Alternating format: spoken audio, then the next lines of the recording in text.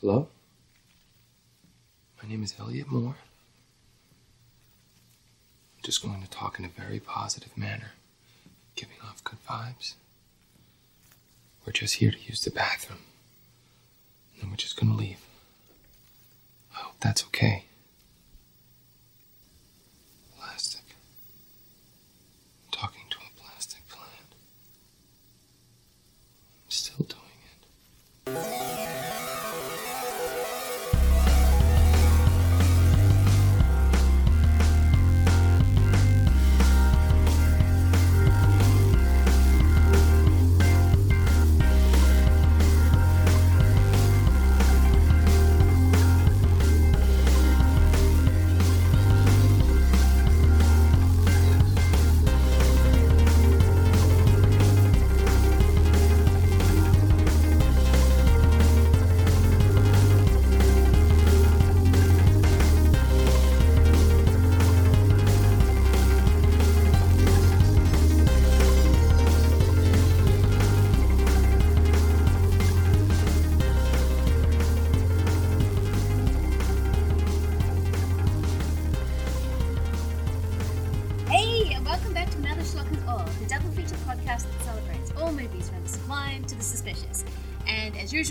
I'm your host, Lindsay Wilkins, and this is going to be a great episode because not only do I have my podcasting brother from another mother, Brent Petersen, also the host of the Year's Best podcast, which we just did an epic recording of. If you can't tell, I'm really unorganized this morning, so everything's out of order. But this double is going to be amazing because it's... So what is happening with all these bees double? We are doing a double of the bees from 1978 and The Happening. M. Night Shyamalan's from 2008. And of course, as I said before, Brent is here. Hey, how's it going? It's going great. So glad to be back with you and doing another one of these podcasts. I look forward to them every month, so I'm really excited to do these two movies especially. So I can't wait to get to this. No, our SNA recording is the highlight of my month, and I'm always looking forward to it. And this one, I was like, of course, this is can't think of a more of a Brent double. But what we ended up getting was an amazing double that really took me by surprise. But before we get into that, I just want to ask how your podcast is going. You just released your 10,010 movie things with Kyle and Tyler. Yes, sorry, I got there eventually. Yeah, it's going great. I've finished. It's 5 parts, so I finished me, and Anthony's first part, and I'm in the middle of the second, and just getting. They take a while, so I'm trying to get through them, but it's fun listening back and just. And I thought it went tremendously well. I didn't really know how the games/inventions was going to go, but that was awesome, and. I'm excited to do another one with you guys somewhere up the line. No, it's going to be really exciting, and it was so much fun just to get to hang out with you two and just goof around. Just because whenever I'm with you guys, we always talk about movies. So to talk about just dumb things like facts and weird inventions that came out in 1966 was an absolute blast. And then to see sort of how different and yet the same our music taste was the most fascinating part of the whole thing. That was exciting, and it was very nerve-wracking till the very end, and it because Anthony was very serious about, and I was like, oh, music's fun, and Anthony's like, this is the pick. I'm like, okay, hopefully this is right, but yeah, it worked out great, and we had a blast. And I only disappointed him with one pick, which I'm quite proud of myself. So we'll see how it goes down the line. Well, I think he held it in. I think he probably was disappointed in a few more, but yes, he held it in well. But there was one I picked. He was like, what? What are you doing? I'm like, I like that song. Anyway, we will get. What are you gonna do? Yeah, what are you gonna do? And with that, we're gonna get into our double feature. Now we're gonna be doing the bees and then going into The Happening. I feel that's a good way of doing it. So we're gonna be starting off with the bees. Brent, if we're sitting down to watch this trailer, what would be the first trailer that you would show for the bees? Well, I wanted to set the tone because I think sometimes when you go into these movies, you're not really sure what you're going to get and how to feel. And I think this sets the tone in a kind of to let you know, oh, this is really silly. So I went with Plan 9 from Outer Space. It is safe to state that the grandchildren of some of the people in this theater will not be born on Earth.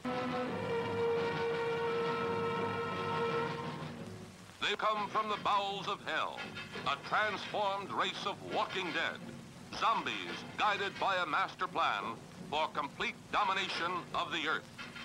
Plan 9 from outer space.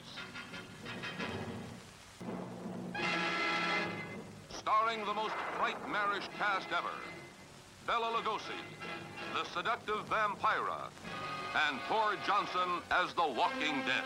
Turn off your electro gun! No! Oh, first. excellent. No, I love you. Always go for one I never thought of, but when I hear it, I'm like, oh, that is the perfect option. Yes, Plan 9 from Outer Space is the perfect trailer for this. I haven't seen it in absolutely forever. I don't think I've seen it since a VHS. So I do need to watch this movie again, but some of those line readings will always be stuck in my head. They're out there. We're in here, kind of. Yeah, and I think it's one of those movies where, it's one of the best worst movies. It's Ed Wood just being himself. I love his I love a bunch of his movies. The Bride of the Monster, that's one of my favorites too. Going into the Bees, and especially The Happening, you don't really know what you're getting into. And the first time I saw The Happening, we'll get into that, but I didn't really understand what I was watching or what was going on. So it took a few viewings to get it. So I thought that would be a good start for the Bees. No, that is absolutely perfect, and I completely agree, because I think with both movies you're not entirely sure how you should be taking them, and so I think that is the perfect double. I'm going very basic with my first trailer, but I think you kind of have to, only because I want Michael Caine to yell about the honeybee, and of course that is The Swarm from 1978. We have visual contact. Identify. A black mass, sir. A moving black mass. We have been invaded by an enemy far more lethal than any human force. Starring Michael Caine, Catherine Ross, Richard Widmark, Richard Chamberlain, Olivia de Havilland, Ben Johnson, Lee Grant, Jose Ferrer, Patty Duke Aston, Slim Pickens, Bradford Dillman, Fred McMurray, and Henry Fonda. Get inside! Get inside! You understand? Quickly, get inside! The war that I've always talked about has finally started. Same year. Nice. Yeah, this movie I remembered terrified me as a kid. The whole idea of watching that on TV and just seeing these, a swarm of bees going after people for some reason terrified the snot out of me. And then I rewatched it a few years ago and was kind of delighted and bored by it at the same time. It's far too long, but when that movie wants to go into a 12 gear, it is kind of spectacular. Yeah, it's kind of like The Deadly Bees is another one. I didn't put that on there, but I don't know if you've ever seen that one. No, I've only seen The Swarm and the Bees, but there were quite a few Killer Bee movies in the 70s. There was like about 6 of them I saw. There was Killer Bees, there's Deadly Bees, there's something else. Yeah, Deadly Bees is kind of boring, and I'm with you in The Swarm. It's okay, but it gets to a point, it gets better, but yeah, I prefer this Bees to any of those. oh yes. Though I will never take away from Michael Caine wearing a safari suit and just giving this very passionate monologue about the gentle honeybee. And what would your second trailer be for the Bees? Well, since I did figure you're gonna at least pick one Bees one, so I went again just against that, but with I went from I believe it's 1975. It's the giant spider invasion.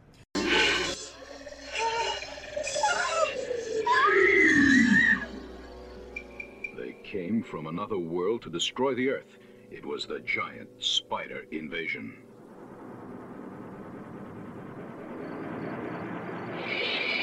Look at that!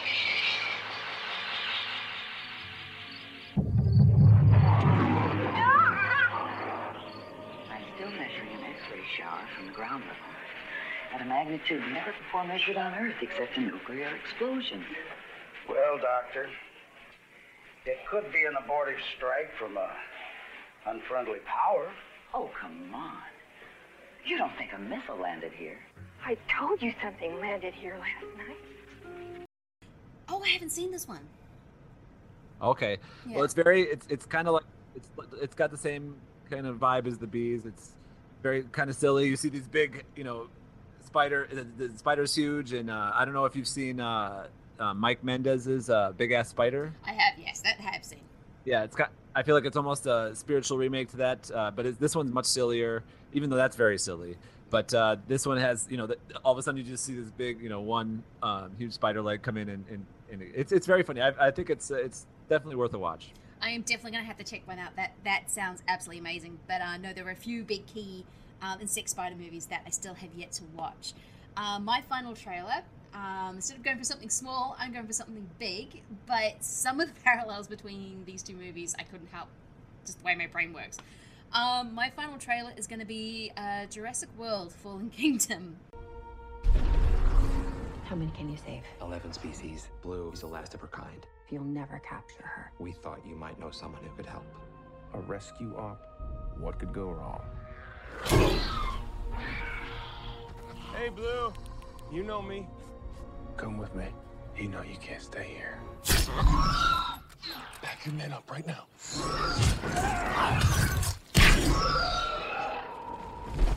It was all a lie! The man who proved raptors can follow orders. You never thought how many millions a trained predator might be worth? They're gonna sell them. Not Blue. They need it for something else. What is that thing?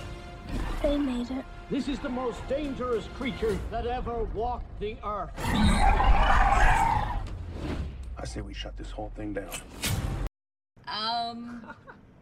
Yeah, so if you take bees, but swap them with dinosaurs, and instead of running over a city, they're in a mansion, they're kind of in the same way. It's, the endings are remarkably similar to The Fallen Kingdom and The Bees. You're going to get some dinosaurs running around a mansion, and only being sold for like $2 million or something really cheap. That I was like, you sure a dinosaur is going to cost that much? But yeah, so that is my final trailer. Yeah, and I think that's really a giant cult. Movie. It's so. I think when people will look back at that one, it got kind of ravaged. I feel like people didn't love that one compared to the other ones, but I enjoyed it. Yeah, I know. I didn't enjoy it, but then I went back and then I did enjoy it, and then I have a weird up and down with that movie. But I think you're right. I think it's going to turn into a cult movie because I think it does have that element of you're never going to quite see this movie made this way ever again. Especially the idea of a haunted house with dinosaurs, I think is such a great idea. And so that is my final trailer. So that hopefully is going to set the tone when we get into this remarkable treasure of a movie. No, like seriously, I kind of fell in love with it. I don't know why people gave this movie 3.9 on IMDb. Brent, now, please introduce us to the bees. This morning, several clouds of the so-called killer bees were seen over the San Diego Bay Area. It is incredible that in spite of having the most sophisticated weapons and advanced defense systems, the United States seems completely defenseless against this invasion.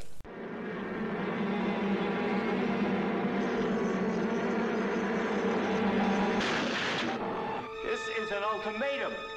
Either we share this world with them, or we vanish as a species. Would you mind? You're not listening to me. Well, they said The Bees are from 1978. I had never heard of this movie when I'd seen The Happening, which is these are all going to kind of tie together because of the reason I put these together is because of the whole bee connection, and we'll get into The Happening with the bees and Mark Wahlberg talking about the bees. And it's when we get to that. There's so many connections. It's a great double. Yeah. So and they start,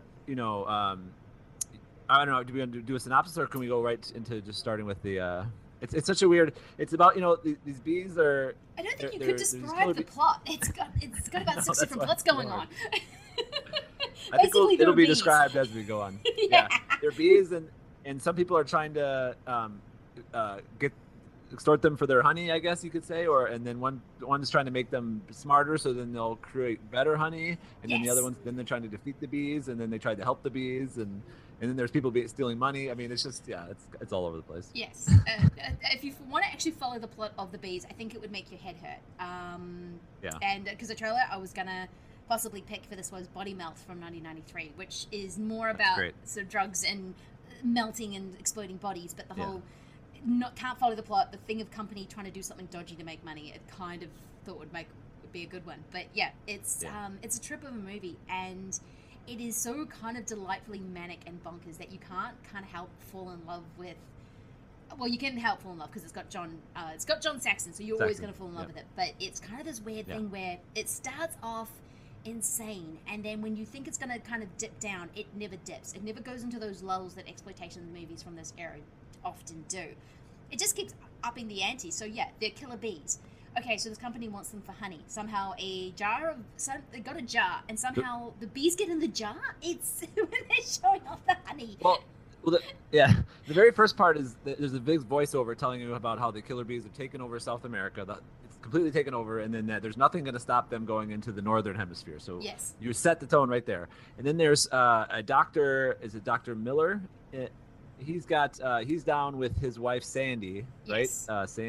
And they're working on something. You're not really sure, and he's trying to figure out a way to create a better honeybee to stop the killer bees from taking over. But the people are mad at him for having these bees, these Mexican workers, and the way he talks to them is so condescending. Oh my god, the racism in that scene is just... Me no want to hurt you. Me just want to help bees. Like, he's not talking to a 4-year-old. Yeah, I know. And this is this group, and no wonder they get angry at him because they're talking to like he's a 4-year-old. Me want to help you. Me make good bee. And it's like, dude, what? Yeah, because this father and son come in and try to take some honey to feed their family, and they get attacked by the bees, and the kid gets killed and he falls and drowns in the water. It kind of reminds me of Frankenstein. It really does. Right, where he brings in like, look at my son, he's dead, and they bring him to and he's like, oh, I'm sorry, and then this lady takes a rock and just heaves at it, and it hits the doctor right in the head. They destroy the whole place. Him and the wife try to get away. Then the wife gets to this closet area or the panic room or whatever they have in their little house, and they attack him. They rip off his what is the beekeeping mask called? Is there a word for that? I don't know. I just call it a bee hat. But yeah, they take off his bee hat. Yeah, so and he's killed by the bees, and then so that happens, and then so she's like, well, I'll just. Since he's dead now, I better take my stuff to see my Uncle Ziggy. Is that what happens next? Is it? Yes. Right? Because she's not upset about the death of her husband at all. Like, well, why would she? She's no. John Saxon. She's totally fine with it. Oh yeah. So, but I love that when she gets in right off the bat. She gets into town. She comes to Sack Place, and 2 thugs walk the elevator with her. Yeah. And they try to take her little box, and it's with bees, so then they kick her out of there, and then the bees end up killing them or attacking them, and he runs off, and she grabs it and goes back upstairs. And she's fine. It's so weird. People are constantly traveling with bees. Like, I don't, and never in ways you think bees should be traveled. Just like in suitcases, there's one guy who's trying to smuggle in these bees from Brazil, and he's got them wrapped around in these like patches around his body, and you wonder why he dies. It's in a glorious scene. But yeah, the thing I kind of loved about this movie is nothing matters preceding the other or informing the next scene. It's always, except for like certain things. But Sandy's fine with her husband dying. She's like upset for 2 seconds, and then she's like, oh well, I'm gonna go see my Uncle Ziggy, played by John Carradine, in the most adorable half German accent. Oh, I wrote at one point. I go, Carradine is unintelligible. I couldn't hear a damn thing he was saying. He kept saying Z. When I think he's talking to us. The Z's and and 9. It's just a whole bunch of sound effects wrapped up together. Oh. It's just. So she walks up and she catches John Saxon, who's played in his character is John Norman, right? Yes. Dr. John Norman. And he's just making out with this girl named, I think she's German as well. Alicia, her name is Alicia. I can't remember if it was. I can't remember, but he's a ladies' man. Yeah, and she's like, oh, I'm sorry to interrupt. And then she goes, no, don't worry. And he just kicks that girl out of there. And he's like, don't worry, I'm with you now. So then that's gone. So you're right. Nothing happened before. No, don't worry about that other girl. Nothing. She gets attacked by a bee, though, right? One bee. She does. But I love is when she gets attacked, he asks her, he goes, hey, what? He goes, what? She got attacked by bees. She goes, oh, don't worry, she's gonna die. And he goes, what? He goes, no. But she doesn't really joke. She like deadpans the joke. She just says, oh, she's dead. No, actually, she's fine. It's just one. It's not enough bees to kill her. Anyway, move on. Yes, the script does not matter. I think when we get to the happening, the script very much matters in terms of what it's trying to do. Yeah. But in the bees, it does not matter. It's kind of just these random little events that kind of make up into this one whole that you were just giggling with delight every single time something insane happens. So basically the bees they don't come naturally into the States. Like they could have if they were migrating, but they kind of keep, because people keep smuggling them in. Yep, they want to use them for their royal jelly. For their royal jelly. And, oh my god, that ad was just, it's almost it's almost the Cheese Goblin weirdness of just this woman going, I think she's actually meant to be an Indian woman, or Indian queen. Yeah. And she goes, oh, I like royal jelly. And it's just like, what is this? I don't know what this is, but I feel like RoboCop, the commercials from RoboCop, those yes. silly like intros between, or those little things in between where they have these like silly commercials. But so they go in to meet with is that NATO? Who are they meeting with? Where there's a bunch of countries. I thought it was the UN. The UN, yes, the UN. Yeah. So I couldn't remember if it's NATO or UN. So yeah, for some one of the reason two. I don't think they never say. Yeah. And they're like, oh, since and then they don't. No one ever believes them about the bees. And him and John Carradine go in there. Is it John Carradine? Or John Carradine, yeah. Yeah, John Carradine. Because there's other Carradines too. Yeah, there's too many Carradines. Yes. And then Carradine knocks over this bottle of bees, and it gets out and attacks them, and they all run away. And then you just move on to the next. That happened. Then we don't hear it from the UN really again, right? That's the last time we hear about them. I think so. Yeah, they might come back at one stage, but I kept getting confused with them and the boardroom, where the evil corporate people keep trying to, very kind of just almost like they're bored. Oh, we've got to cover up this thing. It can't be our fault. There's like. Well, did you notice the name of their company? No. It's Big Business. It's called Big Business. Oh, subtle this movie is not. It's just so funny. We're Big Business, and they have so they're really dealing with mostly I believe his name is he's got a weird Under Secretary Brennan is the guy that, and he has a wonderful death at the end we can talk about. But so they use. I almost have to go. I want to go through how Saxon. So Saxon, they talk to them, and then he goes back to do some more experiments, and he explains. He goes. He explains. They're using artificial sunlight. Bees orient themselves according to the sun, so east to west, so we can have what we want. We feed the information to the computer, and we're geniuses. That's all we get for an explanation of what they're doing. Okay. Also, I do want to ask you a question, because when they've got the infamous smokes of bees kind of running around the cities, just like stinging everyone, there's a kind of a chemical that they're going to spray. Now, I think I might have heard this wrong, because I only watched it last night. Because they're all talking about how all the worker bees, which are usually the male bees, go around with the queen bee, and that's how they mate, and that's the thing. Are they saying that the chemical's going to turn them to they want to mate with each other, or did I get that completely wrong? No, it's exactly correct, because he goes, when they go and talk to the Big Business again. Yes. They go, are you saying the chemical of yours will turn the male bees into homosexuals? Yes! And then the guy goes, that reminds me of a certain neighborhood in LA. I mean, that's the kind of jokes you're going to get in this movie. I know. So I wish I should have rewinded it, and I didn't, because I was just like, what did I just think with that thing they just said? And it's that kind of movie. Like, everything is kind of an off-the-cuff thing. Everything is randomly toned. The score never matches what is happening on screen, which is why I think Plan 9 from Outer Space is such a perfect movie, which is like that. But Ed Wood is making a movie, a passion project.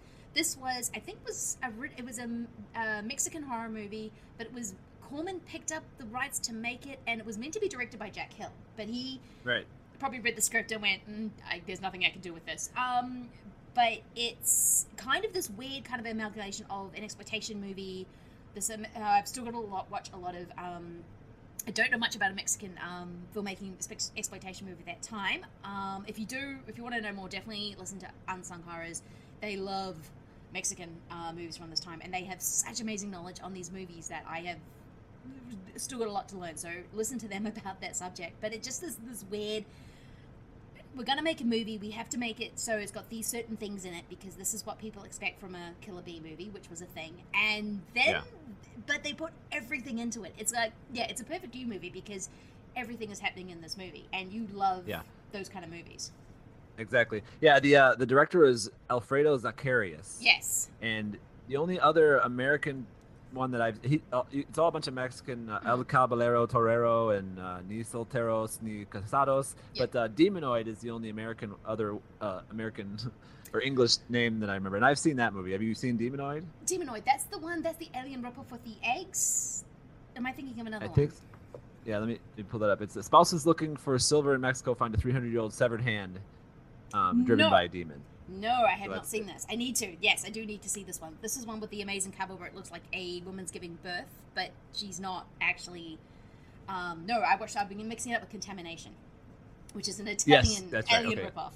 But no, I need to see. Yeah, and that's a 1980 movie, Contamination, I believe. Yes. This is 81, and the cover is great. It's got this screaming lady's face and this like demon holding this huge scythe or something, and these ladies are holding his leg, and then there's this one claw hand coming across the middle. I mean, it's fantastic. I'm definitely.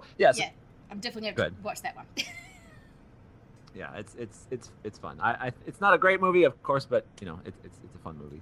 No. No, I was just going to say, look, sometimes great movies are not well-made movies, and I think The Bees is a perfect example of that. Yeah, and that's why Plan 9 is a great movie. It's not a great movie. It's Halloween 3. I always put that as one of everyone. It's not a great movie, but it's a great movie. I know, it's so weird when I see the just because I'm in this weird movie bubble where all movies are celebrated, and we love the badly made compared to the goodly made. So when I look at Halloween 3 and it still has a score of 4.9, I'm like, that isn't right. Yeah. Which I never take IMDb as a indicator of how good or how watchable a movie is. It gets very bro-y, but it was just one of those things where you're like, no, Halloween 3 is a marvelous movie that should be watched every year. So it's oh my god, yeah, it's one of those movies. Sorry, go on.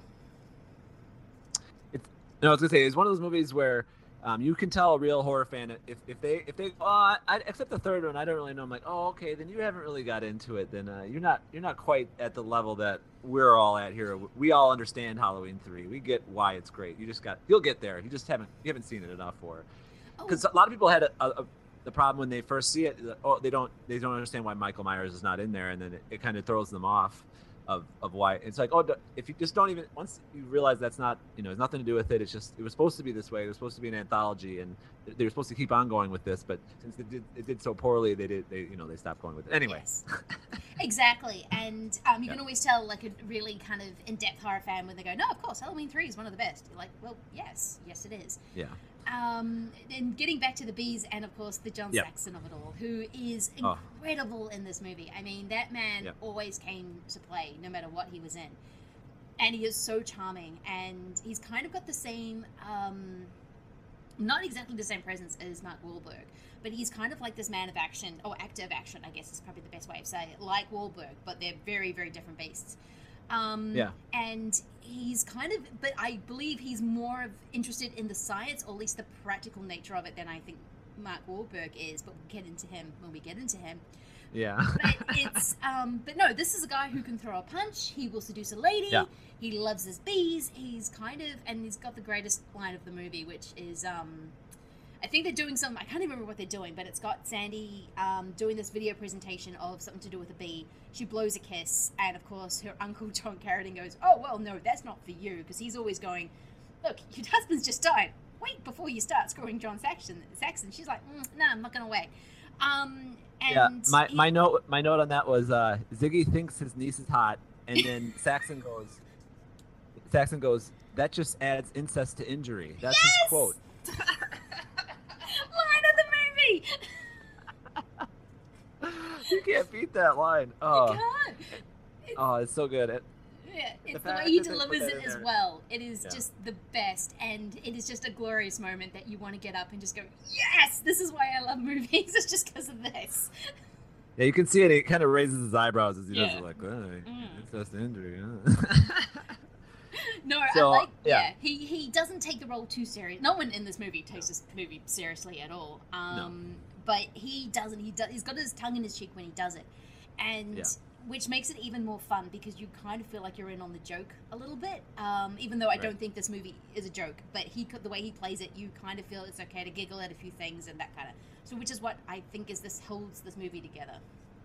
Yeah, and so they figure out a plan to they figure out a way to spray all the bees to have them have sex with each other and, and die or whatever. Confuse them. So that works at first, but then the Ziggy, John Carradine's character, figures out a way to talk to communicate with the bees, and he wants to realizes, communicate with the bees. Yeah.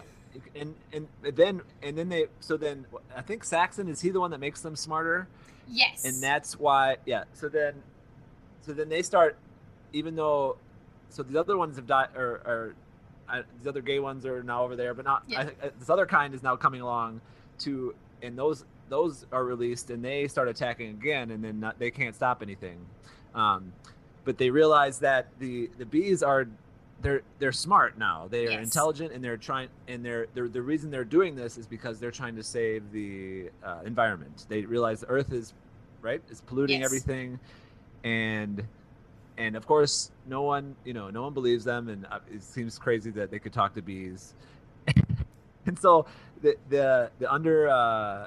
realize that the big business is stealing money from the agriculture department. That's so it. The yes. bees. Yeah. So. Oh, and so then John Carradine kind of brings this, the notes of whatever of how they're stealing. So then the undersecretary puts a hit out on John Carradine. Two guys go try to kill him.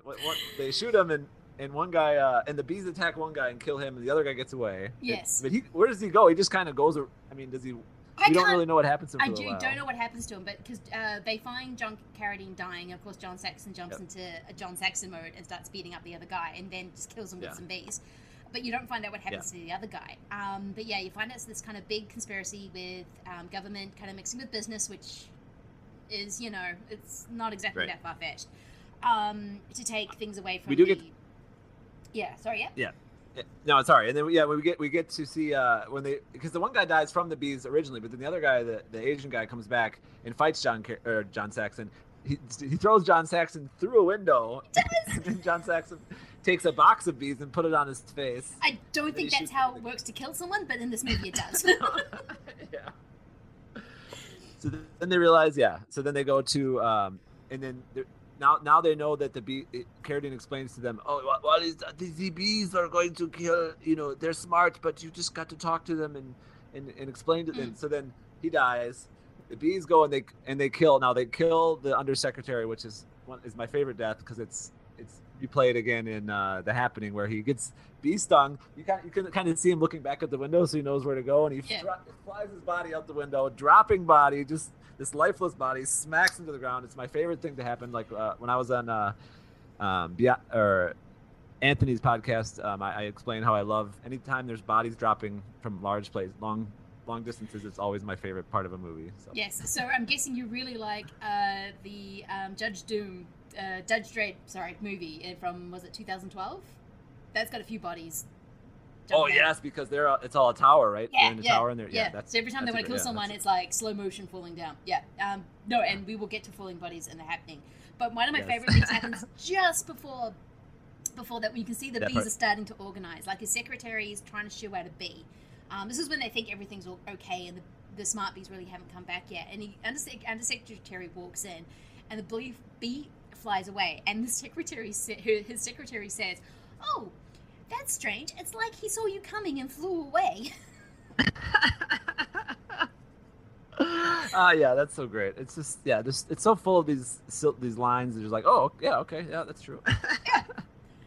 That's exactly what's happening. I don't know. This is a treasure of a movie, and I did tweet out this is a treasure, and everyone was like, "Oh, I've got to see this." And I'm like, "Okay, when I say treasure, I mean that there's a line that says, incest of top of insult and or injury, and a guy tries to smuggle live bees on a plane on his person, and so this is not like a well-made movie, but it is such a treasure of a movie. It is Yeah. So much fun. You are giggling all the way through because it's so ludicrous and yet and you're in on the joke, but at the same time, it's actually very sincere about what it's doing. And yes, I still have a lot of Killer Bee movies to watch because there are quite a few of them, and apparently in the 70s, people were completely obsessed with the African Killer Bee. So I don't quite know why. I mean, the movie explains that they would mix them in and interbreed them with some Brazilian bees because they were worried about the bee population in South America. And then, of course, it created this mutated thing. And also actually, I'll wait this discussion until we get into The Happening because I think it's a little bit more prescient in that one. So, yeah, any final thoughts on The Happening? I mean, on the bees. Yeah, before the bees, Before we get to at the very end of the movie, the bees. Yes. John Saxon goes in to talk to the government or whatever he's talking to, all these people, and he goes, at various times during the long history of the Earth, when sudden changes threaten the delicate nature will attempt to correct this imbalance by evolving new forms of life that can adapt to certain circumstances. So it says these bees have established communication. They have issued a warning that unless we stop abusing their environment, they will eliminate mankind completely. And we have to listen to what the bees say. We do. And that's when they show us that the bees come in and they don't kill anybody. They're just like there to say, hey, we're here, and we could just realize that if you don't do something about it, if you don't change what you're doing, we'll take you out. And that's leads us into The Happening because that's exactly what the same kind of message is for the exactly. So.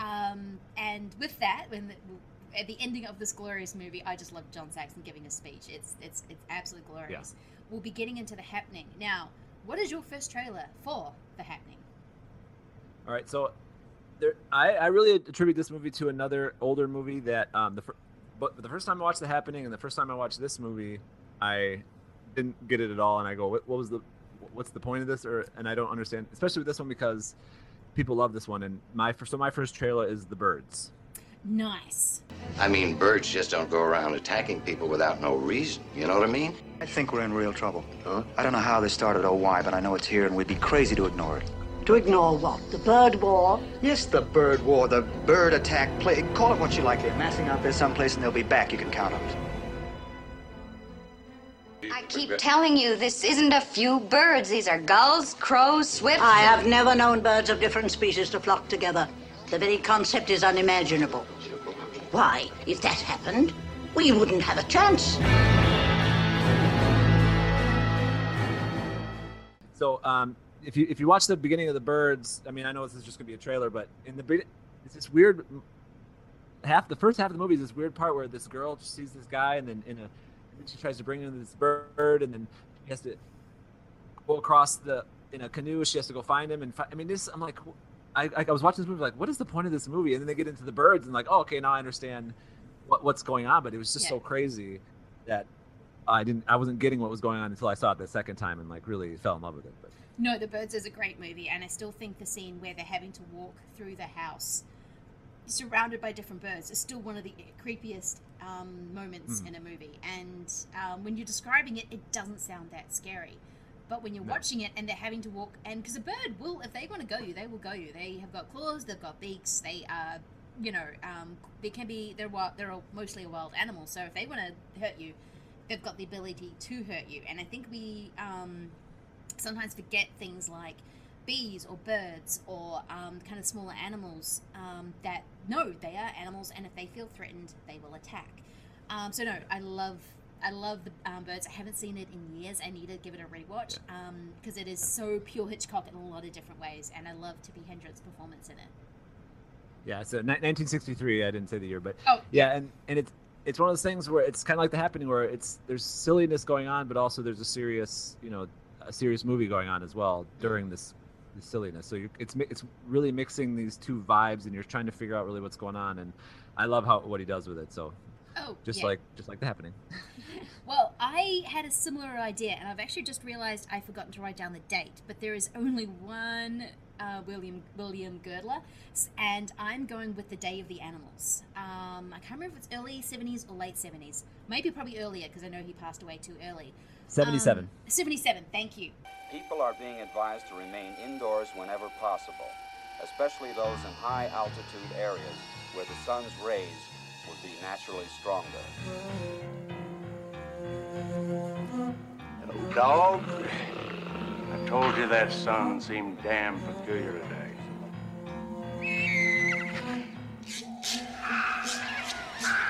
God send a plague down on us because we're just a bunch of no good fellas. Sure are that, Sam. Something strange in the woods, and I don't know what it is. I know these city folks sure wouldn't take much to panic them. Damn it, Doc, get out of here! Day of the Animals. This movie is absolutely, again, got that same mix of really goofy and really terrifying, because this is a movie that has Christopher George, who I think if he isn't in a 70s exploitation movie, something is missing. And it also has Leslie Nielsen wrestling a bear, which is a sight to behold. This is a movie where, again, kind of similar premise and kind of similar to The Birds and also to The Happening and also The Bees. The ozone layer is becoming very, very thin. And whatever the sun or whatever the space is in space is coming down, and it is affecting all the animals, like every single animal, from the ants to cougars to bears to whatever, and it's driving them insane. So essentially, you have a bunch of campers led by Christopher George, I think, going around and going on a tour, and they get stuck in the wilderness with every single animal that is basically trying to attack and kill them. And it is a really incredible, visceral movie. It's really intense sometimes. There's a thing with a bunch of snakes in a car that is absolutely horrific. So yeah, and you do get, it fills it with at least a lot of environmental horror movies from the 70s, which I'll get into more, but it is an amazing movie. It has got these most insane parts. Again, I love Christopher George. I think I don't know if he's one of my favorite actors, but he's one of my favorite exploitation actors. He's got this indescribable quality, which he's a human cigarette, essentially, but he just kind of gives this quality that I don't know what it is, and I always enjoy seeing him on screen. And The Day of the Animals is absolutely fantastic. Yeah, that's one I was going to, another one I was going to, on my short list, I was going to put in there if I was kind of looking at a few different ones, and that was definitely one of them. I really enjoyed that movie as well. It's very good. Yeah, it kind of leaves you kind of speechless at certain parts and just kind of giggling at the ridiculousness. So, no, I'm glad we've kind of in similar minds on this. What is your second trailer? Well, and the second one, I really think that if I was going to just have The Happening showing, I would show The Bees as a trailer before. But I went with another disaster movie from 1974, which is Earthquake. The city of Los Angeles and its millions of people living, loving, planning, fighting until nature's most violent upheaval forces them to battle and claw for life itself. I have to go to Oregon this summer. All summer on a hydroelectric project. Come up there. They indicate another pre-shock, probably before noon today. And if it happens? Then the big one follows in 48 hours. If this dam busts, there won't be nothing between here and Wilshire Boulevard left to burn.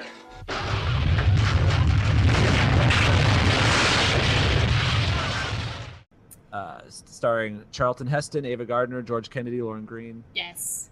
So have you seen that one?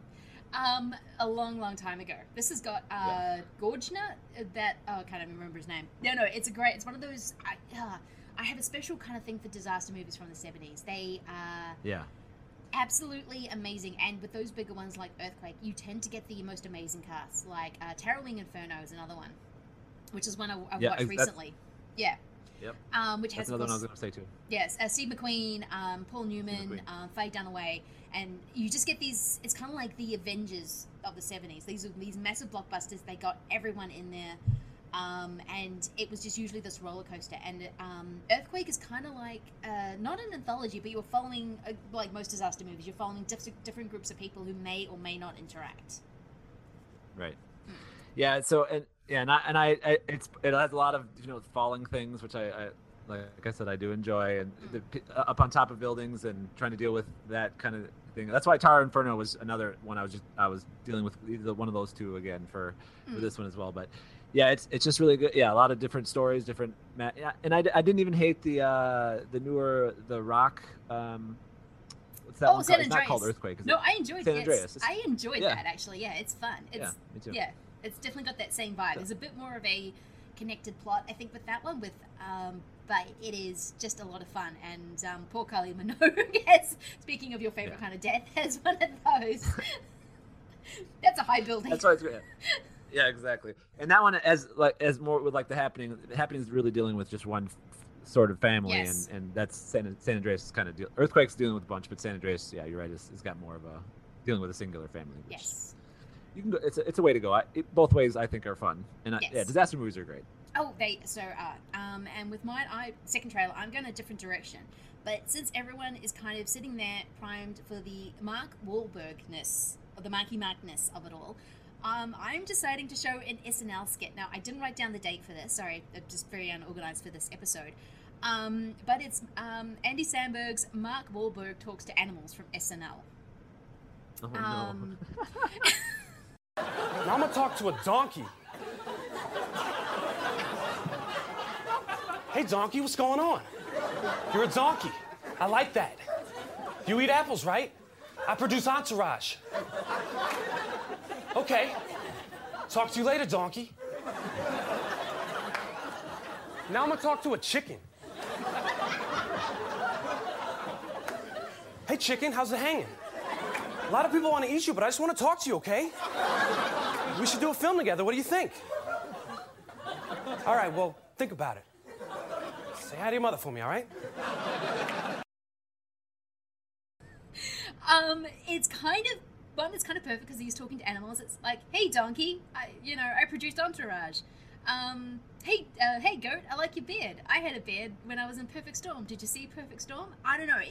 He actually gets the voice pretty right. If you close your eyes, you can almost imagine that it's Wahlberg. Say hi for your mother from me. Say hi to your mother for me. Yeah, and I think it's just going to set the tone.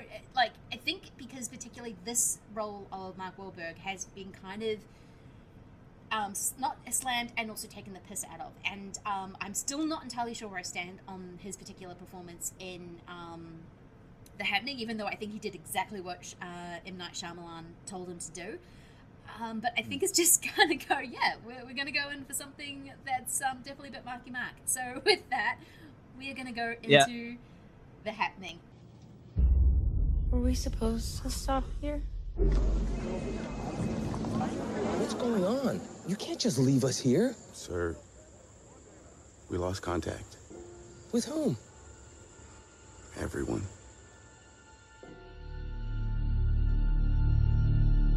There appears to be an event happening.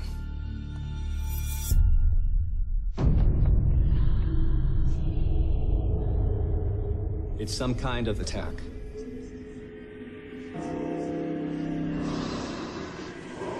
The first stage is loss of speech. Where? Where? The second stage is physical disorientation. The third stage is fatal. Now, yeah, Brent, this is your favorite movie. Please tell us why you love The Happening. Well, I wouldn't say it's my favorite movie, but it's up there. It's in my top 20. But yeah. I have a lot of M. Night. I prefer the M. Night movies that I love Sixth Sense. I love Unbreakable. I love Signs.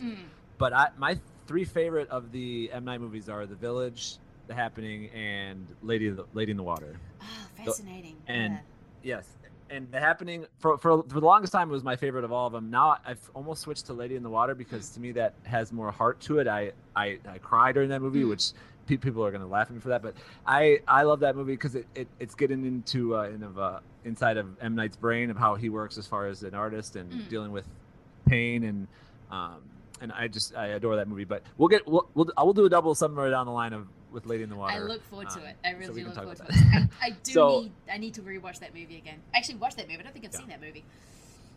Yeah. Yeah. And that's what happens too. A lot of people, they started out with Sixth Sense and they really liked it, but it's a twist. And then Unbreakable came. It's like it's good, but and then Signs like but now with the aliens in the water thing, that's kind of dumb. And then Village people hate. They're like, they figured out what the what the twist was, and I understand. And then Happening came, and then no one understood what the Happening was, and then Lady in the Water and stuff. So I get all that. And I remember the first time I saw The Happening, and I was an M. Night fan because I loved all of his movies so far. I walked out of it and I go, what the hell was that? I go, what was the point of that? Yes. Was that supposed to be funny or scary? I didn't understand what was going on. And I kind of let it go for a few years, and I didn't really get back to it till about 3 or maybe 4 or 5 years later. I mean, at that point, he had been like shunned from Hollywood. He had made like After Earth, and when people would see his name, they would laugh at him, and he just really was not taken seriously at all anymore because he made these bad. They took the Avatar movie. What's that? The Last Airbender. Everyone hates that movie because they ruined that franchise or whatever. So he was a yeah. I kind of like that movie. I own it on 3D. It's fine. It's not a great movie. I understand that. You're right. It's not nothing. I wouldn't say that's a good movie, but at all. But it's fine. But this one, I went back and when I finally watched it again, I go, oh, okay, I see what he's doing here. He is making a 70s schlock disaster movie, and he's telling. Beginning where Paul Brent is talking about the bees, and I had never heard of the bees at this point. So, and until I came upon the bees later on, this was even. So I loved The Happening. I'm like, oh, I love this movie, but I wasn't like it's my favorite. But then when I came and I saw the bees, I'm like, oh my god, he's just doing the bees. He's making his own the bees, and he's explaining that he's doing the bees right in front. It's just not. If you don't know the bees, you're just going to be like, what's he doing? I don't quite get what's going on. So, and when I tell people that, this whole movie is supposed to be funny. It's supposed to be a joke, but it's also supposed to be serious too. There's, Mark Wahlberg with the little girl. We'll get into all that, but it's trying to do this weird mixture, and that's what those movies were. Earthquake and Towering Inferno. There's silly things going on, the bees, but there's also serious things he's talking about. So it's so hard to mix the tone of those things, and I understand people not understanding it or getting it, and I just happen to get it, and I see what he's trying to do, and I just think it's so brilliant that it speaks to me. I absolutely agree. I would have, because I saw bits and pieces of The Happening, and then again, when I was watching them, I was like, what is he doing? And it wasn't until I saw Day of the Animals at a screening where I went, oh, that's what he's actually doing. And I was watching it this time around. It was like, I think I know what he's trying to do. Whether I think he's as successful as something like The Bees or the Day of the Animals or The Birds, I'm not 100% sure, because The Birds is also very funny and very, very scary. Yeah. But I think he is actually trying to make a 1970s environmental disaster movie. And the cool thing about the screening I went for Day of the Animals was this is a particular screening where they show retroist movies, but they also have a presentation beforehand. And I think it was Lee Gambin who did it, who's a really great Australian critic, talked about the environmental movement of the 70s and also how it affected the movies, like when you got the frogs, the birds, Day of the Animals, and there was this concern about what we were doing to the environment. But the idea of we didn't know what the consequences would be. Now we know exactly what we're doing and what the consequences that we are facing, even if we don't tend to want to admit it.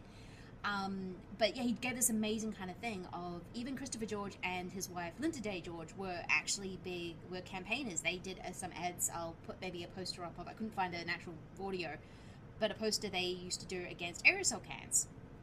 So they were kind of really big into it. And then you watch The Happening, and it's kind of got that same vibe. It's that thing of, oh, we know we're screwing things up, but we don't know what the consequences are going to be. And so you get these weird... I love the first 2/3 of this movie. I really, really do. I love the opening scene in New York when everyone just pauses. And then, of course, that amazing scene with the construction site is absolutely terrifying. And then you just get these really weird moments that kind of pull you out a little bit, because this was the guy who made Sixth Sense. And I think everyone took it as a very specific... it's a kind of a calling card movie. He's like, this is how I'm going to get attention. But actually, I'm Unbreakable guy. I'm the Happening guy. I'm the... that kind of filmmaker. I'm not necessarily the Sixth Sense filmmaker. And I think everyone got a bit confused and kept expecting him to go, well, no, you're Sixth Sense. You're the guy who's going to be tapped to be the next Spielberg. He's like, no. Yep. It's The Happening. I want to make a environmental B movie. Well, I think, people say Spielberg, but he's much more Hitchcock to me. He's, way more Hitchcock, no one appreciated Hitchcock in his day. He never won a directing award. He never won an Oscar for his... he's arguably the greatest director of all time. I just saw Notorious the other day, and he's just Notorious. And there's so many different types of movies that he makes, and he wants it. And really, Notorious, it's about this, conspiracy and spies, but it's really a love story. It is, and that's why Yeah, and that's kind of like, to me, like you go back to The Village. The Village is supposed to be the spooky story about these people that have gotten away from society, but in fact it's a love story between, the two characters. Yes. And so he's doing all these other things to kind of like, oh, look, all these things are going on, but it's actually just about this core thing that if you're not really looking for it, you're not going to understand that's. Oh, it's just about this. I know the twist. It's like, no, but it's not about the twist. It's about the thing going on inside the twist. So. No, Hitchcock just liked to shock you. Like, I had a friend once who sort of says he doesn't understand Psycho because it's not scary. And I went, I don't think he was meant to be scared. Hitchcock was never meant to scare you. He was meant to shock you and surprise you. And that movie, I think, does that. But at the same time, you're meant to feel for Norman Bates. It's not like a movie where I think he's the main character. He's the main character, and you are meant to feel for him because you want him to hide Marion Crane's body when the car just looked like it's not going to sink. You're like, oh shit, he's not going to get away with this. And I think Shyamalan he's a little bit more cerebral, I think, than Hitchcock, because I think he likes the ideas of storytelling and how you tell a story and all these kind of things, which may not completely mix with the genres that he's interested in. That's just a me thing, but I think these kind of weird, disparate mixes come together. You have movies from a filmmaker that you will never see anywhere else. I mean, he is unique as unique can be. Yeah, and I think he's much more sentimental than Hitchcock is. Oh, Hitchcock way is more. much. Yeah, Hitchcock's more interested in he obviously had women problems and dealing with moms and all that kind of thing. So he was always kind of dealing with that side of it and trying to understand what they were doing and why they were like they were. And M. Night's trying to tell a totally different kind of story. So yeah, they're alike but also very different. And I'm interested to see as M. Night keeps going, and he's got the movie Old coming out this summer, which I'm really curious to see. And I've enjoyed The Visit, and I still think, and I'm not going to give it away, but the end of Split is one of the greatest things that's ever happened in a movie theater to me. It blew my mind. So stuff like that, where he's just always trying new things, and he's not going to do even Glass. The first time I saw Glass, I didn't get it. I was like, what this? I thought this is going to be something, and nothing happens. The second time I watched it, I waited about a year, and I loved it. So it's hard to get what he's trying to do at first, and I understand people. When you don't understand something, immediately you're kind of like, I don't like this. This is stupid. He's dumb, And I get that kind of logic. And there's plenty of directors. We talked on the 66 how Ingrid Bergman. Yeah. Ingmar Bergman, right? Ingrid is from Notorious. Notorious. So how I don't quite understand his movies, but I feel like once I because I like Persona, and this summer for Junesploitation I'm going to watch The Seventh Seal, which looks really quirky and fun. So that's on my list. Cannot wait to see what you think of that movie. Yeah. Yeah, so I feel like that one's going to twist it so then I can understand. Oh, now I get what the whole thing is. So once you kind of unlock that, and I think I unlocked M. Night's what's in his brain. More than a lot. Even when people, it's so funny when people tell me they like The Happening, I'm like, yeah, but do you really understand The Happening? I think you might like it, but do you understand it? And I just, it's a pretentious, silly thing that I have. But he's like my director, so I don't know. No, I completely get that, because you can enjoy The Happening for what unquote you think a bad movie is, because I think he's definitely doing a certain badness on purpose, because that's what those environmental movies was. But at the same time. He's doing really specific things from what those movies are doing that, I just had the Dave the Animals in my head the whole time I was watching this movie. Yeah, I'm glad that, because you told me you'd watch Happening before The Bees. I'm like, I almost wish you would have saw The Bees first. Yeah. Then went into The Happening, because you could see a little more. But I'm glad you kind of got it anyway from that movie first. But and I'm glad you enjoyed The Bees, because that helps a lot. Because if you don't enjoy The Bees, then you're for sure not going to enjoy The Happening. You are not going to enjoy The Happening at all, yeah. So, I mean, if you start at the beginning, you go, you see, like you were talking about in Central Park, where people just stop, but you can see that the dog keeps moving. So the people are stopping, but nothing happens to the dog. Nope. And then there's a crazy part where they kind of start saying things that don't make a lot of sense, and the girl takes out her hairpin and just stabs herself in the neck, and you're like, oh shit. Because it's funny because it's M. Night's first R-rated movie too. All the other ones have been PG-13. Oh yeah, you're right. Yes, and this is even particularly Sixth Sense, violent. which is real scary. Yeah. Yeah, this one especially because there's people shooting themselves in the head and lying under lawnmowers and. Yeah, that scene was particular. surprised how much they showed of that. I kept expecting it to cut. I'm like going, oh, they're not cutting. Yeah. So during this whole movie, he's dropping little pebble knowledges of that's a word I just made up. Things of that, like, oh, this is about, like, remember at the end of The Bees when the guy jumps out the window, falling body. So what do you see at the very beginning of the movie? You get not just one body.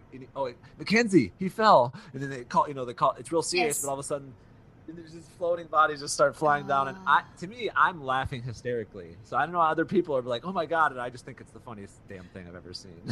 It's actually it's actually a really beautiful shot of the bodies falling because you have the swelling music. Yeah, because there's a body on the ground.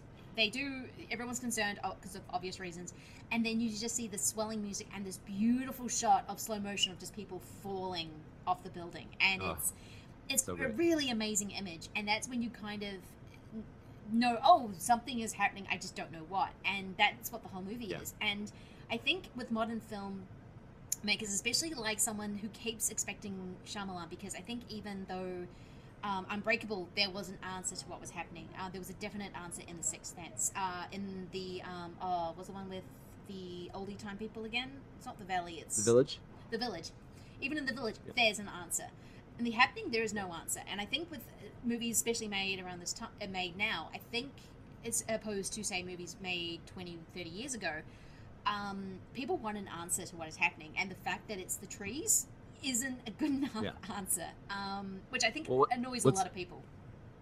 Yeah, and what's great is that this movie was made in 2008, which means it's exactly 30 years since The Bees. Yes. And in the 70s, if you look at the 70s, a lot of movies were like that. They didn't give you answers. No. They're just Halloween at the end.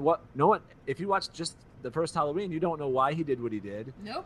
And where he went. Like they don't care. I don't know if you've seen the end of Barracuda. You ever seen that movie? Haven't. No. The ending of that movie is straight bananas, and you're like, "What the fuck just happened here?" I have no idea. So the '70s did not care what you think about an ending to a movie. They'll just do whatever they want, and this one is he's kind of following that same thing. He really is. So so you go straight from the bodies falling to Mark Wahlberg as a science teacher. Perfect casting to me. If everyone's like, "Oh, how stupid! Why would you cast Mark Wahlberg as a scientist?" I'm like, exactly. Why would you do that? There's a reason for that. It's good. Yeah, I saw The Happening twice. Both times before I saw The Bees, which is the wrong order. I definitely admit it has Bees then The Happening. And it was because I was trying to get the Mark Wahlberg as a science teacher. Now, I was trying to decide if it's perfect casting, because I think no one does confused face like Mark Wahlberg, and I think he's really good at just kind of being in that moment and just kind of when he's like in the field and his eyes are going, it's kind of but him getting excited about science is such a strange thing to see, because he feels it's so funny because he feels like the kind of guy that hates nerds.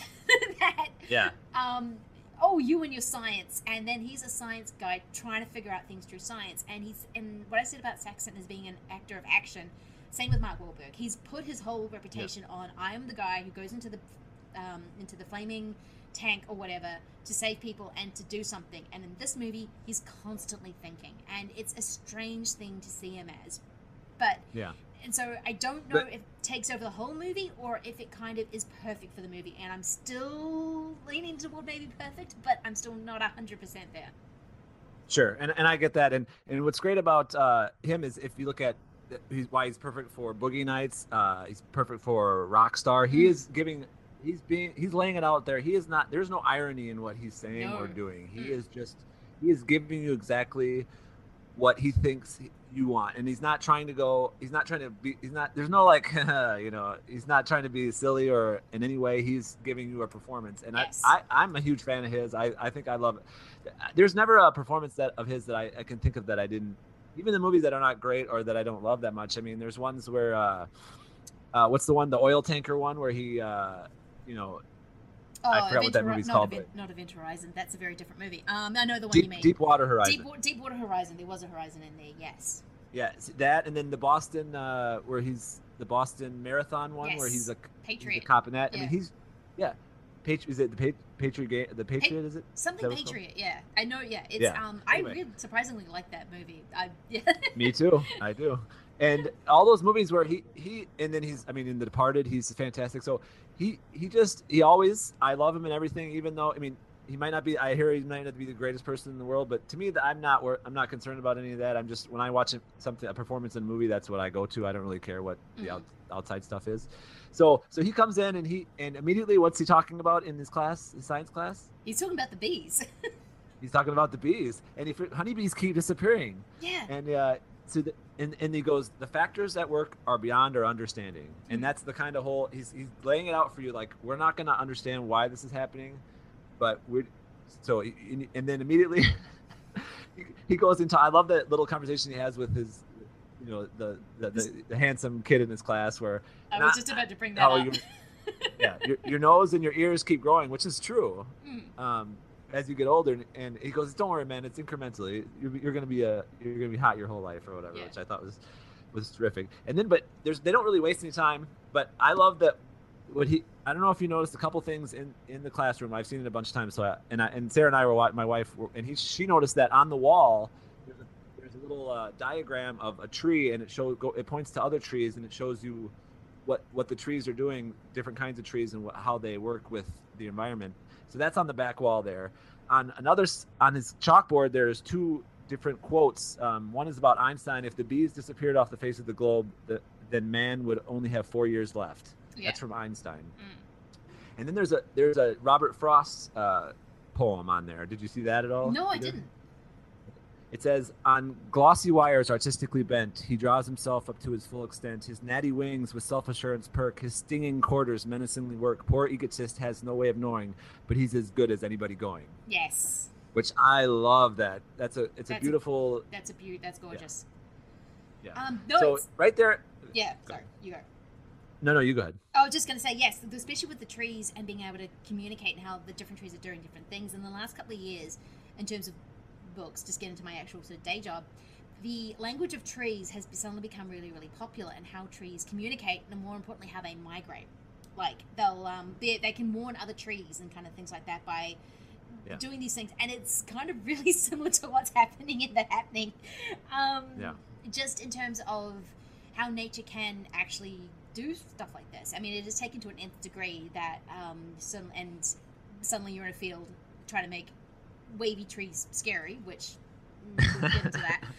But there is a thing where nature knows how to communicate, and it knows how to defend itself. Now, whether it's going to be what The Happening is, probably not. The bees, probably not. But there is that sense of expounding this thing that nature is able to do, and kind of, because the 70s, all those disaster movies, all those environmental creature movies were all about when nature wants to really kick our butts, there's nothing we can do. We think we can create every single piece of technology in the world, which we can, but if nature's going to fight back, or if nature's going to do something, it's just going to do it.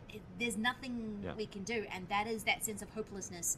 I think that is in The Happening, and that's kind of what I responded to the most. It was like, oh, yes, I remember this, And the big thing about it is, look at what we're going through now. This is nature dealing with us now, dealing with the coronavirus. Yes.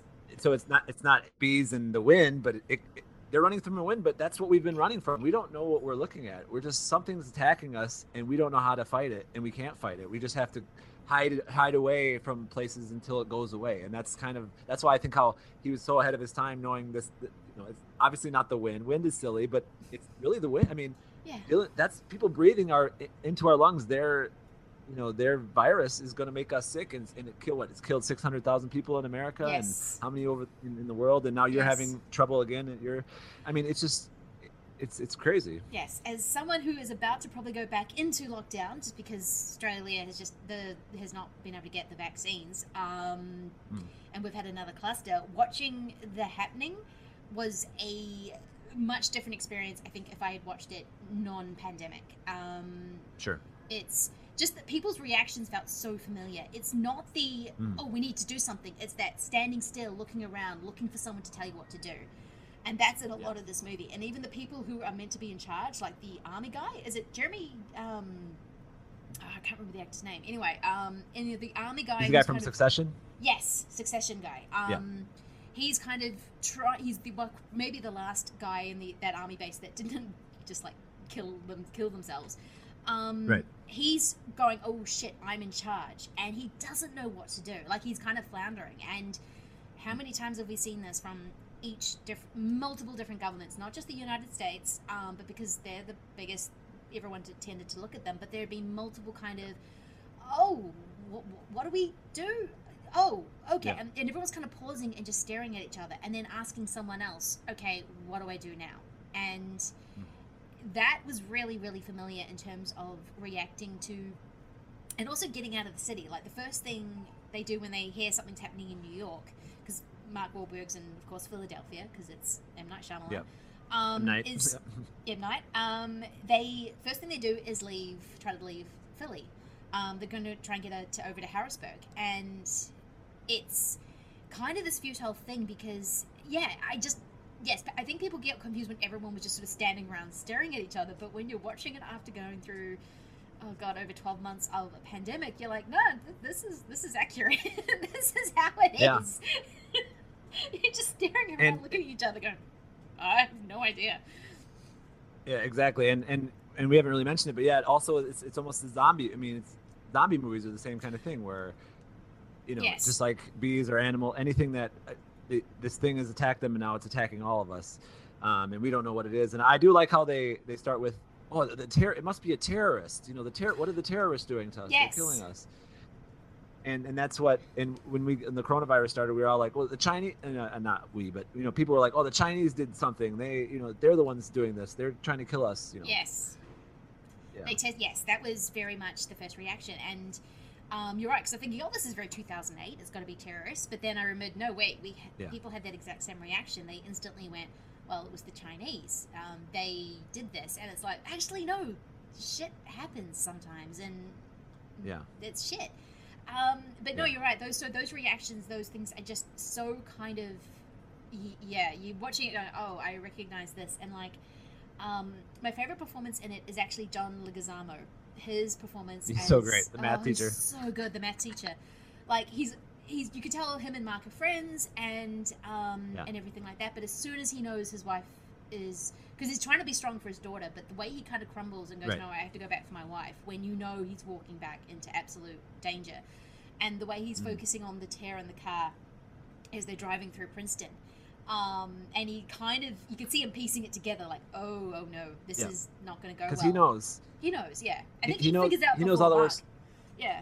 Yeah, he does, and he knows probabilities, which I love. I know he keeps trying to come up with math problems to calm everyone down, which I think is hilarious. Yeah. And I love this little thing where he because they're driving away with. Okay, so if we go back a little bit, they go to get on this train, and in the train stops in the middle of nowhere in it's called like Pittsburgh or something like that.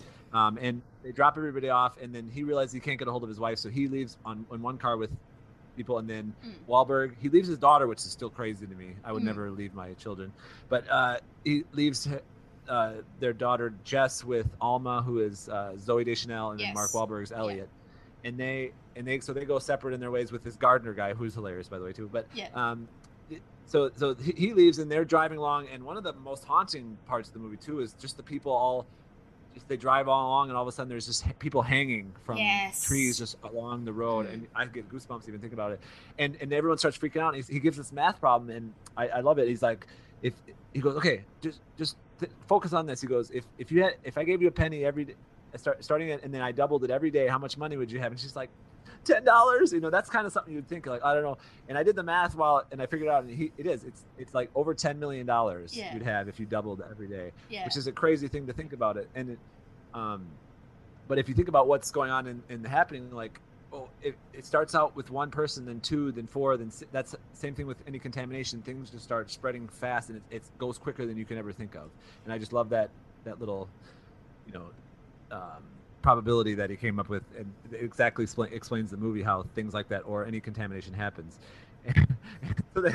so then all of a sudden the car stops because he sees the little piece of and then tear in the roof, speeds up, and then they speed up and ram into the tree, and the guy flies out the front.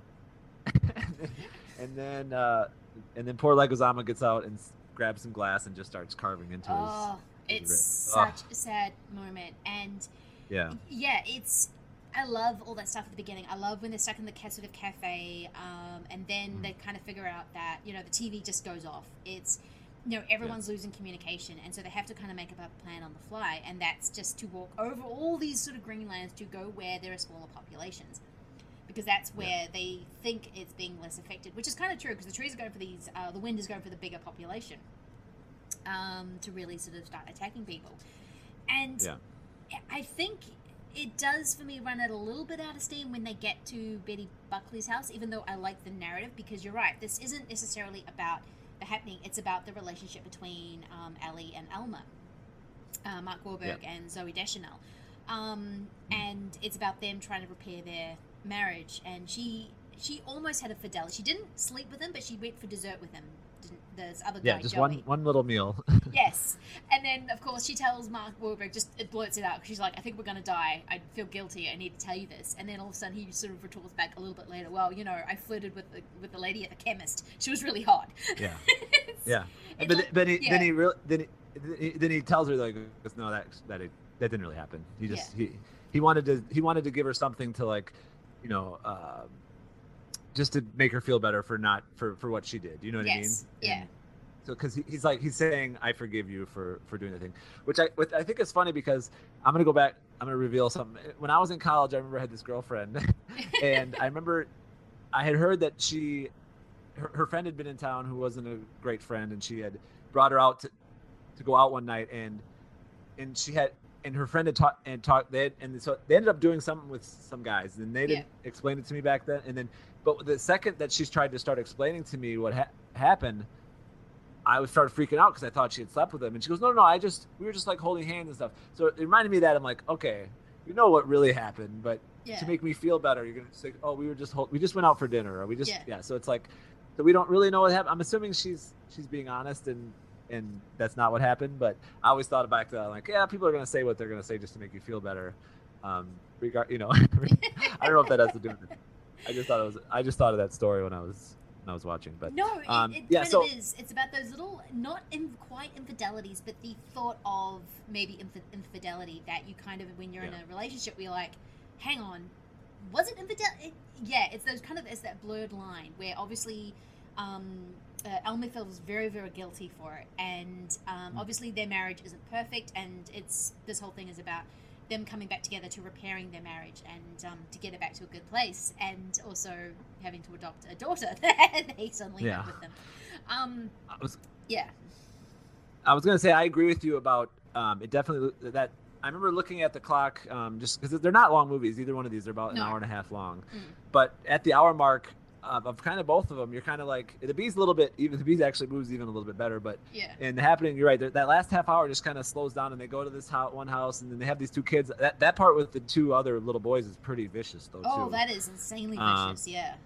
Yeah, so you get these things where things are silly, but all of a sudden these two little boys one gets shot through the chest with a shotgun, and then the little black boy gets his head blown off. While the little girl's swinging, she's like, "Are you sure you should be swinging?" And she's like, "Yeah." So you're like, "What's happening? Why is she swinging?"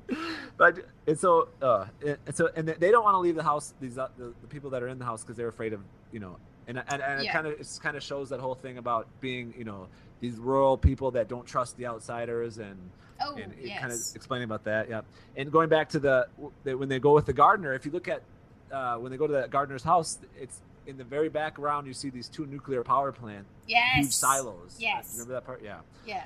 And that's when the guy kind of explains that, I think it's the plants are the ones that are doing this. And they're like, yeah, whatever, dude. Yeah, you're being silly. And that's what I feel like that's M. Night explaining, yeah, it's the plants. And everybody else is like, yeah, whatever, dude. That's ridiculous, So. No, what you sort of bring out is the idea of, especially with the two little boys who get shot, and but I think it's this kind of idea of people want to stay in their homes and they want to be isolated, but there's also this kind of feeling of Mark Wahlberg and crew kind of requesting to come into someone's kind of house when they don't exactly have the right to come into their house, but because they are scared, they need shelter.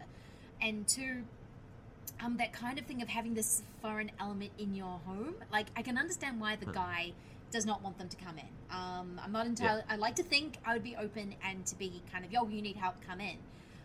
But the idea of being so terrified of the outside world that And so especially Betty Buckley's reaction, she's like, no, I want you out of my house. And Mark Wahlberg's like, no, we need to talk. We need to stay. It's this kind of, you can read so much more into it because of the world we now live in. And I'm not getting aside. No, but it's funny though, because you want to be those people that are going to help other people, but also think about this when you're driving down the road and you see somebody having car problems. To me, I've seen too many horror movies where I go, we're not stopping there. I'm sorry. They're going to have to figure it out. I have kids in my car. I'm not going to risk my children because I don't know who these people are. Exactly. I've seen The Hitcher. I'm not going to get split in half. I'm not going to do that. So it's funny, like you're on Mark Wahlberg's side, you're on Elliot's side, and them, but you understand though that they're bad. You never want the fact that they shoot people and that's terrible. But you're also like, well, are you perfect? Are you going to be the ones that are going to help these people in? You don't really know until you're put into that position. Exactly. I don't know if you remember in Halloween when Jamie Lee Curtis is running from door to door and she kind of tries to get in one house and they just turn off the lights and and she has to go to a different house. So I love that part of it too, and I love going back to that when they go into, we haven't talked about probably the most well-known part of the movie is when they go to the fake house. What are those called? The starter house? Or oh my god, I did that. Is such an amazing, because the whole wine glass scene was giving me like, what the hell is happening? And then that is a brilliant gag. He's holding it like he's gonna drink it, and it's just staying there because it's just plastic inside of it. He wants to drink it, and then he goes, and he looks like, before they realize that it's a fake house, he goes and he sees like, okay, if the plants are doing this, I should probably talk to this plant, and I should read the whole. He goes, his whole quote. He says, so I'm really sorry, we're just coming to the house. He goes, plastic. I'm talking to a plastic plant. Yes. I'm still doing it.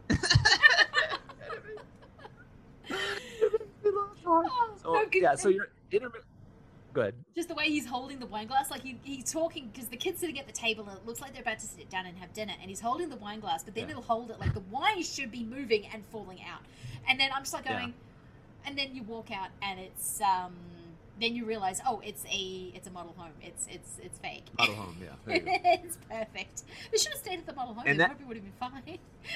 I know, exactly, but I do love that they're going to these different spots. That you're right, it does slow down, but I do like, so they're going to this kind of this house where the people won't let people in, and then you're going to this fake house where nothing's real, and it's kind of like we have all these things that really don't mean anything, and fake plants and all this stuff that are, they think there's books on them, but it's just a picture of a book, a bunch of books. It's like weird, this little thing, and then so I don't know why they leave, but you're right. So those two kids get shot and they run, and they're just trying to find somewhere to go, and they meet up. What was the lady's name? Betty Buckley. You said? Betty Buckley, and she's in Split, right? She's the doctor in Split. Yes. Yeah, she's terrific in that. Yeah, really but good. She is so great because, so you think, she's a little creepy, but she has one of my favorite quotes, and I'm hoping that this becomes a quote later on when people start appreciating this movie more. And she goes, "Why are you eyeing my lemon drink?" It makes me laugh. I don't know why it makes me laugh. So it's a weird way to say it. Why are you eyeing my lemon drink?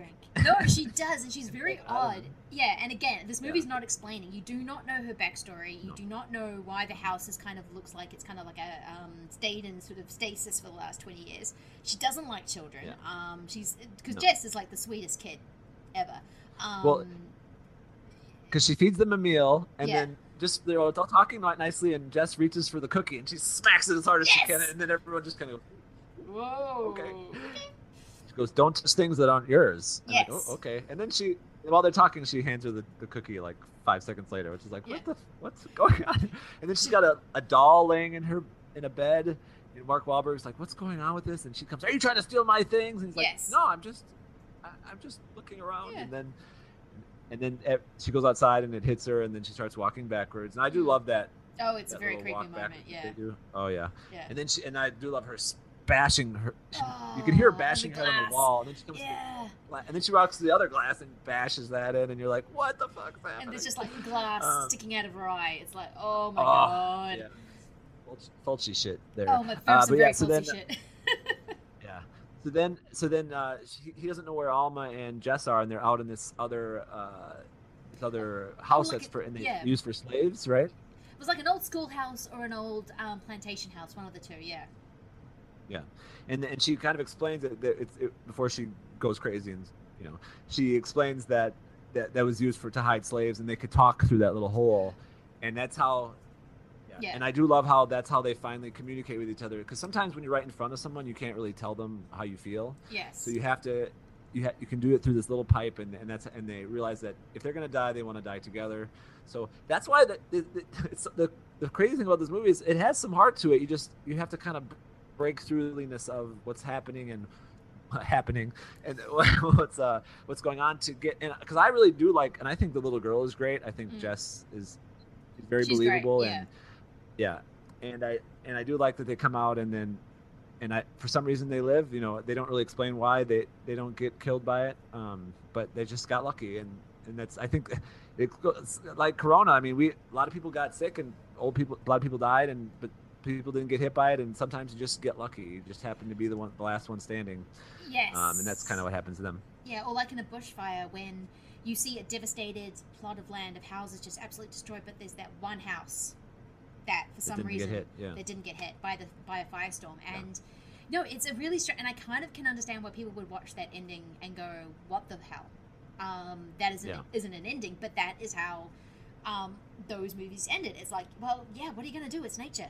It's gonna nature, and it's so. And I kind of love the title because we keep saying The Happening, and it's happening.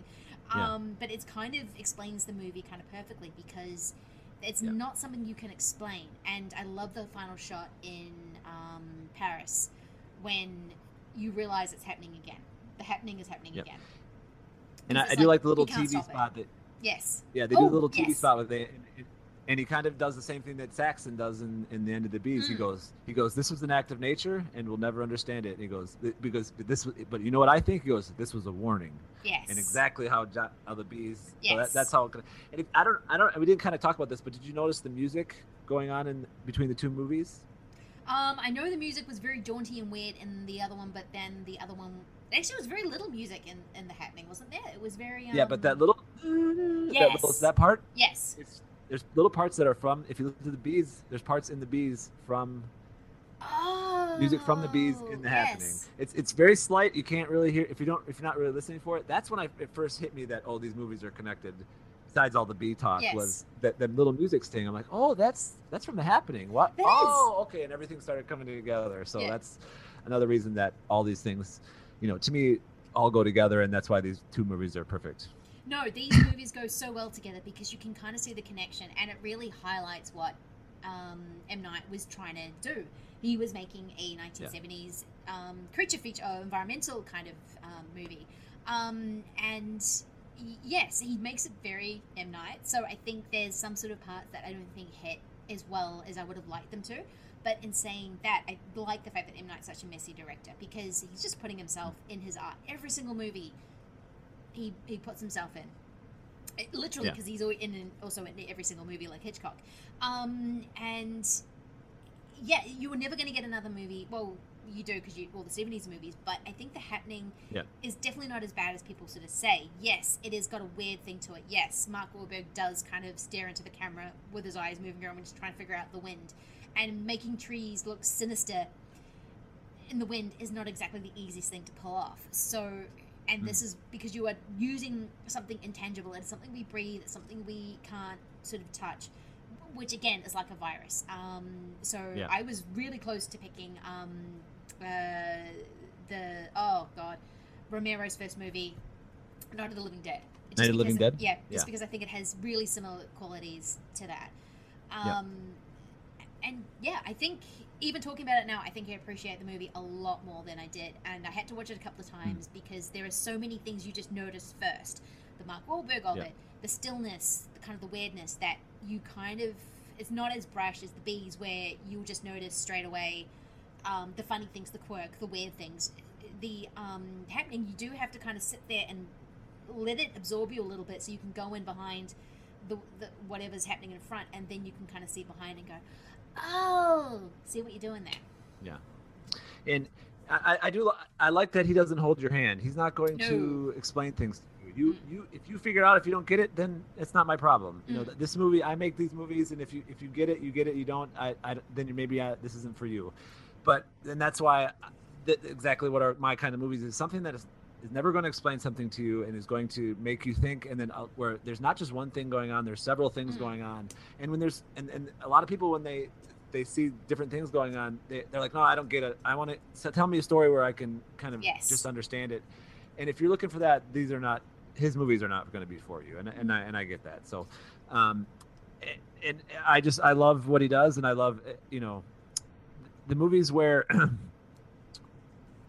like we were talking about Hitchcock and all that, he does the same kind of thing, but different. And then with M. Night, I think as we get further down the line and people kind of, as time goes by, if you look at all of his movies, it takes about 20 years for everyone to really appreciate. I mean, everyone loved Sixth Sense when it came out, but then they kind of like, oh yeah, the Sixth Sense guy. But then about 2019, they're like, oh yeah, Sixth Sense. And now we're kind of like, oh, Unbreakable, yeah. And then like, I think Signs will get in the next 2002. So we got one more year, and I think people will appreciate that one again more.